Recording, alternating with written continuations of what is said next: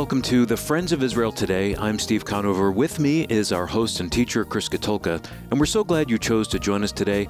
Chris, where is our focus for this program? So we've been looking at the kings. We've been in this series on the kings. We've looked at King Asa, we've looked at King Josiah and Hezekiah, and this week we're actually going to look at King Manasseh. And if you know anything about King Manasseh, you might remember him as an evil king of Judah, a bad king who did bad things. But it's kind of, he was a troubled king, and I really think it's going to surprise you to see how God got a hold of his life toward the end of his life. So it's going to be an interesting study. Yeah, we look forward to that. In the news, an Israeli company received European approval for its rapid coronavirus test to help kickstart international travel.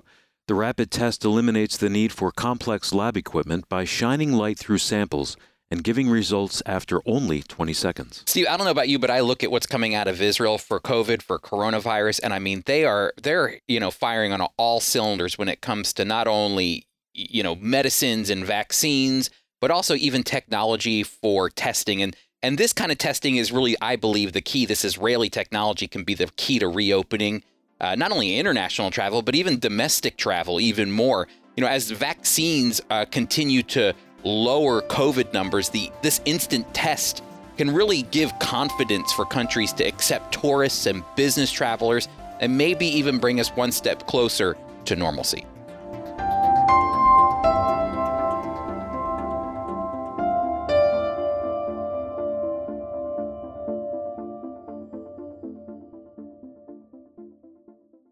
God made a promise to King David in 2 Samuel chapter 7 that his kingly line would rule forever, that he would have a son that would build a house for the Lord and a son that would sit on his throne in perpetuity, forever and ever.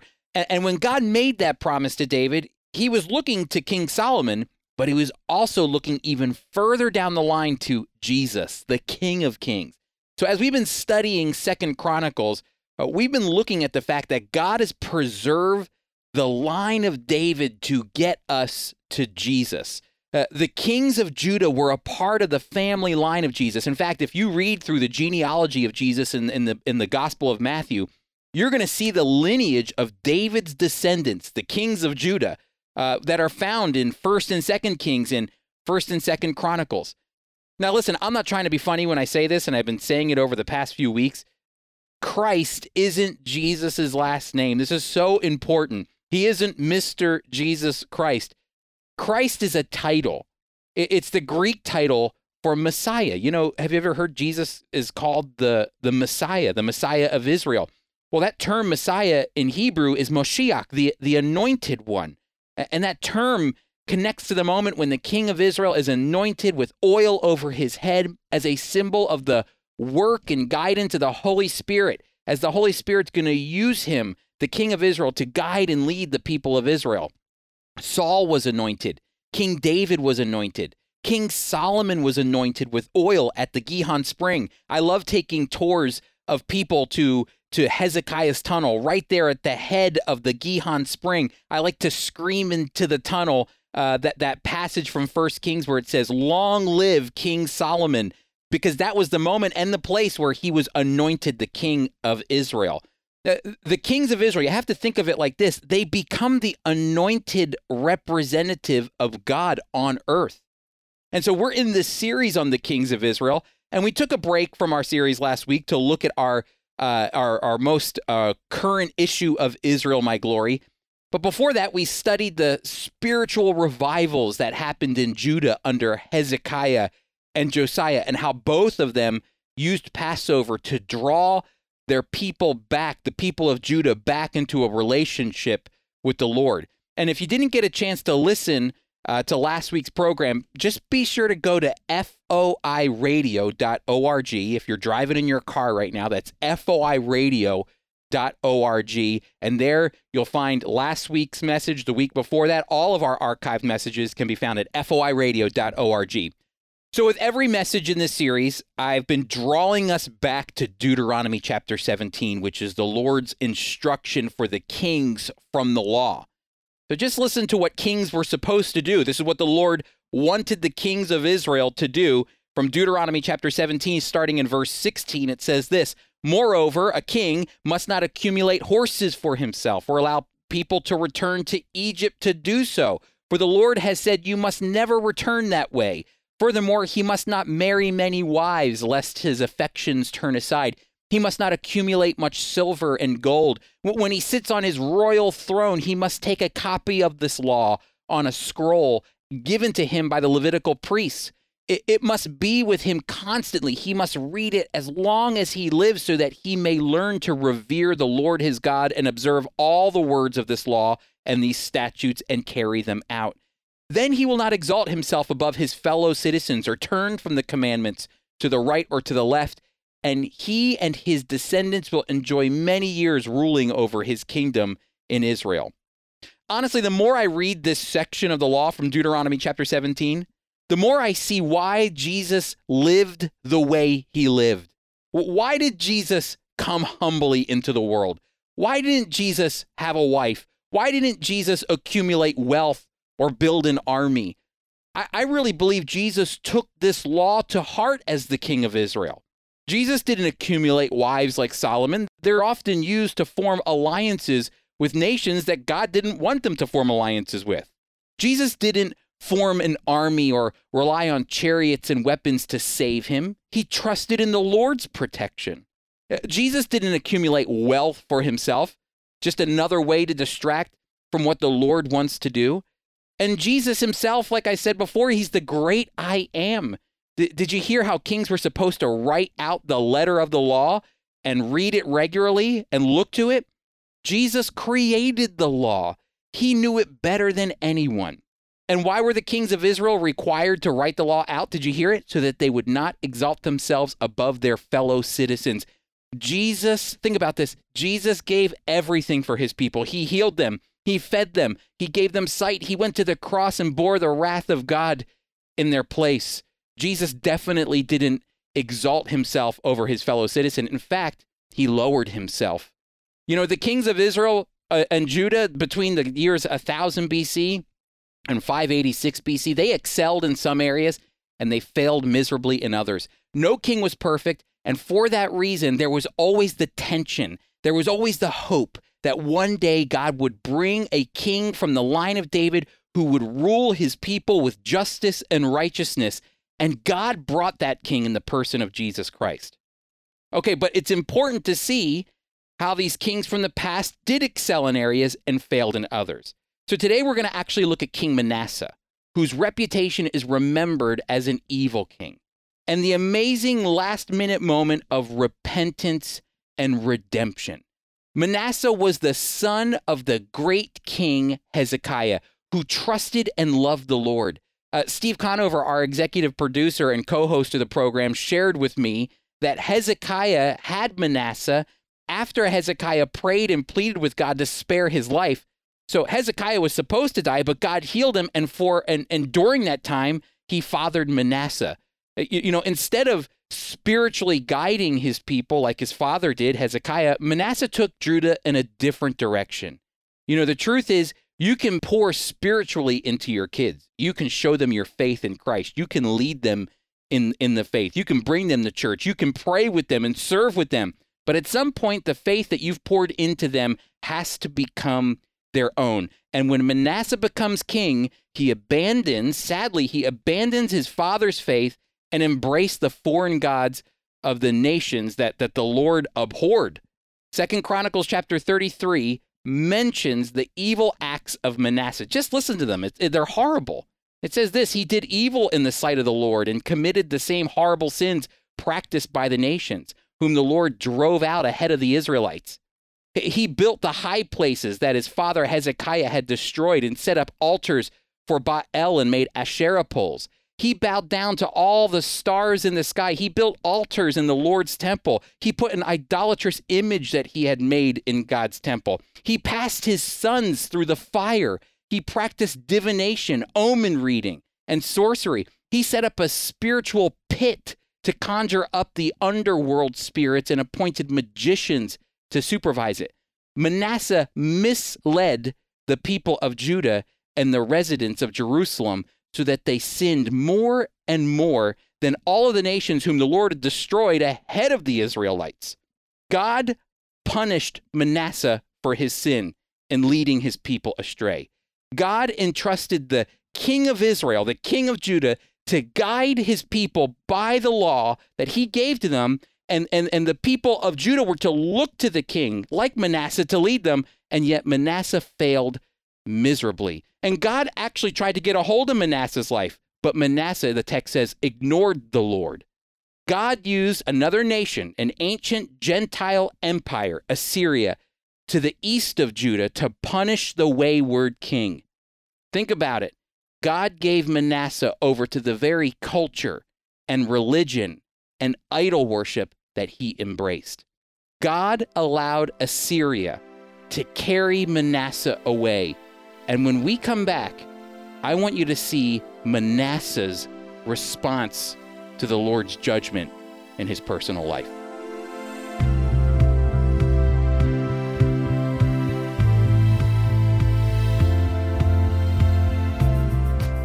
You know, we've been going through the kings, and we've been looking at kings who did some amazing things. They reformed Israel. They brought a spiritual revival, reconnecting their people to God. And we've also looked at kings who have done bad things that have led the people astray. There have been good things that kings have done, and there have been bad things that the kings have done. But what's amazing is that God's faithfulness has always remained the same to his people, Israel. And that is because it all goes back to a promise that God made to Abraham, that God would use Abraham and his descendants to bring blessings to all of the families of the earth. You know what? I actually believe that that promise is a common thread that runs through the Bible from beginning to end. It binds the whole Bible together. And that's why I want to introduce you to a video Bible study series that yours truly had a chance of hosting right in Israel. It's called The Common Thread. And I walk you place by place in Israel. We go to different locations to look at how God's common thread, this promise that God made to Abraham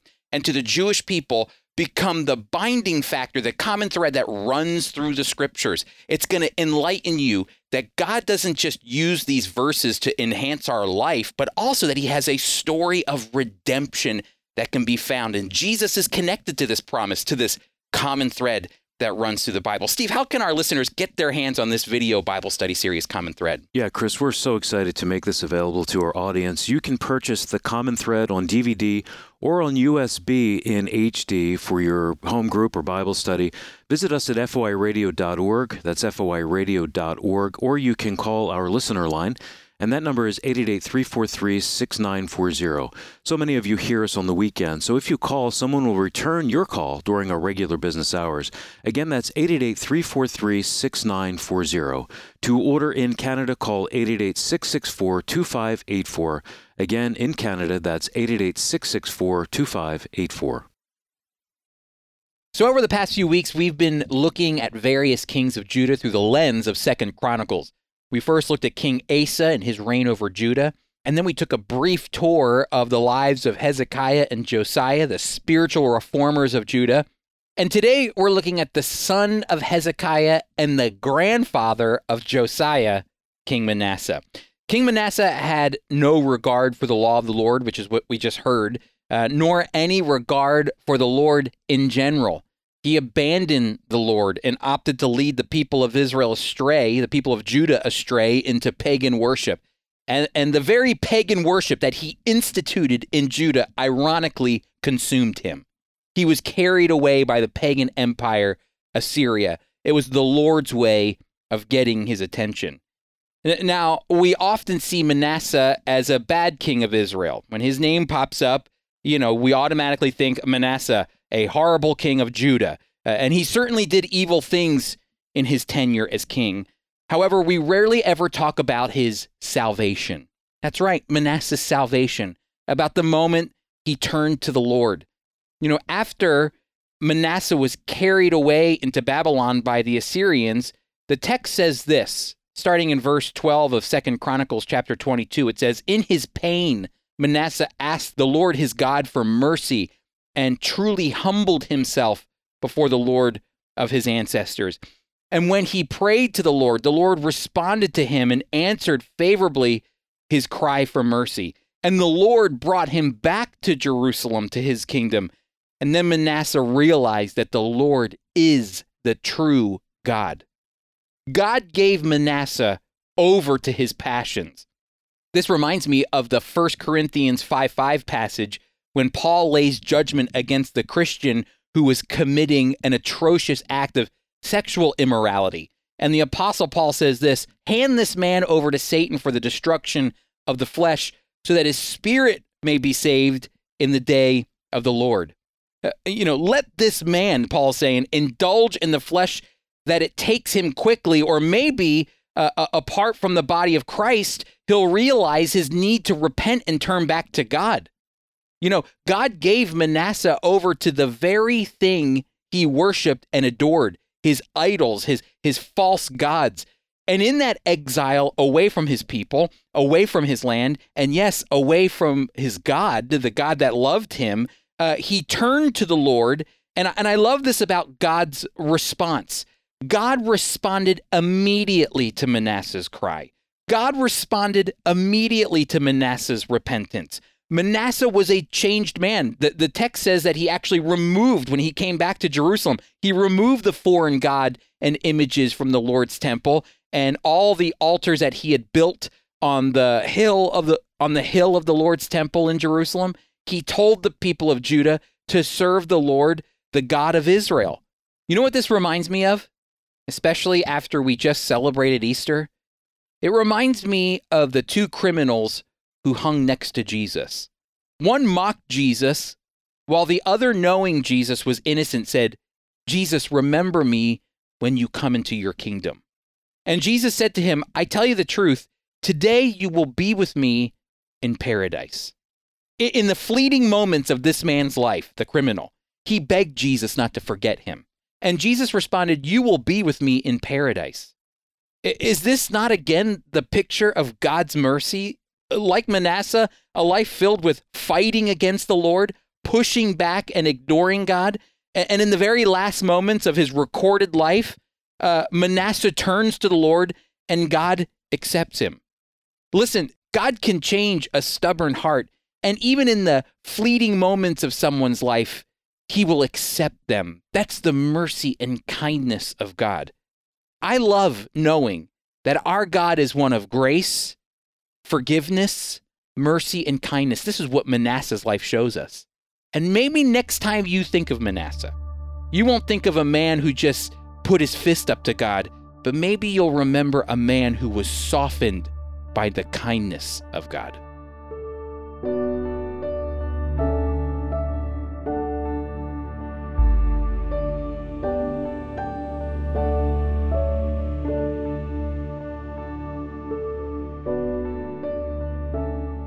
Chris, my heart goes out to listeners that might be feeling like they're far from God and that there's nothing they can do to make up for their past or that they're late in life. But wherever they are, it really is about their heart in this moment, isn't it? A verse that I keep coming back to is that one in Romans where Paul says that the kindness of God is what leads us to repentance. And there's never a moment in the scriptures where somebody is turned away from God's kindness and forgiving us when a heart is broken and contrite and is begging for forgiveness. And so, no, I agree with you. I think that's really what God wants, and it doesn't matter when it happens in someone's life. The point is that God wants that person to turn to them, to trust God, and it can happen at any moment. Israel, on the verge of becoming a state, a teenage Holocaust survivor arrives on her shores alone. His name is Zvi Kalisher. Little did he know his search for a new life in the Holy Land would lead him to the Messiah. Zvi, enthusiastic to share his faith, engaged others in spiritual conversations, many of which can be found in our magazine, Israel, My Glory. While Zvi is now in the presence of his Savior, his collected writings from well over 50 years of ministry continue to encourage believers worldwide. Now, Apples of Gold, a dramatic reading from the life of Zvi. Recently, I was waiting for the bus for Jerusalem when two young men asked me for directions to a synagogue, which I gladly gave them. One replied, "We want to pray." "But we've already been to that synagogue." and it is locked up tight. I asked, if every synagogue were locked, would you not pray? They looked strangely at me, and then one asked, how can you pray without a minyan? A minyan is 10 people required to conduct a Jewish worship service. I responded, God is not looking to see if you pray in a synagogue. He looks at your heart. If you pray to Him from your heart, your prayer will be heard in heaven. As we were talking, more people joined the conversation. Some of the men belonged to the synagogue that was locked, and because they know me, one asked, why are you trying to brainwash these young men? I said, my duty is to bring them closer to God, not according to the old traditions, but according to Zechariah chapter 1, verse 3. Return to me, says the Lord of hosts, and I will turn to you. Zechariah also refers to your old traditions. Do not be like your fathers, to whom the former prophets preached, saying, thus says the Lord of hosts, turn now from your evil ways and your evil deeds. But they did not hear nor heed me, says the Lord. It was like a small miracle to be able to give them facts from the Bible. It was also a small miracle the bus was late, giving me more time to share the truth with them. Eventually, the 2 young men said they wanted to repent, and they asked me to take them to the rabbi. I said, if you really want to repent, you do not need a rabbi. Go before the Lord and open your hearts before Him. Then you will know you are saved from your sins. God is pleased when you come before Him and say, Lord, save me. You can say, just as King David did in Psalm 25, 1 and 2, to you, O Lord, I lift up my soul. O my God, I trust in you. Let me not be ashamed. I read the remainder of Psalm 25, along with some other passages, including Jeremiah 31:33. But this is the covenant that I will make with the house of Israel after those days, says the Lord. I will put my law in their minds and write it on their hearts, and I will be their God, and they shall be my people. And as soon as I spoke the word covenant, some of the old men said to the young men, you must fear him. He is speaking from the New Testament, the book those Christians believe. I told them how blind they were as I showed them I had read from the prophet Jeremiah. All were surprised. This was the first time most of them had seen that the Jewish prophets spoke about the new covenant. I then showed them some Old Testament passages that clearly speak of the Lord Jesus. I pray I will have more opportunities to meet with them, especially the 2 young men, and tell them how they can truly repent by putting their faith and trust in Messiah. Thank you for joining us today. I want to remind you to purchase your copy of the video Bible study series, The Common Thread. You can get it on DVD or on USB. You can do that by going to foiradio.org. And Chris, I'd like to ask you to give our listeners a heads up for next week. Yeah, last king that we're going to be looking at, it's Jehoiachin, and this is the reason it's so important. It's because God is going to preserve the line of David to get us to Jesus through this one king, even during one of Israel's most difficult and darkest moments in its history. So I think it's going to be a very interesting episode. Yeah, we do hope you join us then. Our host and teacher is Chris Katulka. Today's program was produced by Tom Gallione. Our theme music was composed and performed by Jeremy Strong. Mike Kellogg read Apples of Gold. I'm Steve Conover, executive producer. Our mailing address is FOI Radio, P.O. Box 914, Belmar, New Jersey 08099. Again, that's FOI Radio, P.O. Box 914, Belmar, New Jersey 08099. And one last quick reminder to visit us at foiradio.org. The Friends of Israel Today is a production of the Friends of Israel Gospel Ministry. We are a worldwide evangelical ministry proclaiming biblical truth about Israel and the Messiah while bringing physical and spiritual comfort to the Jewish people.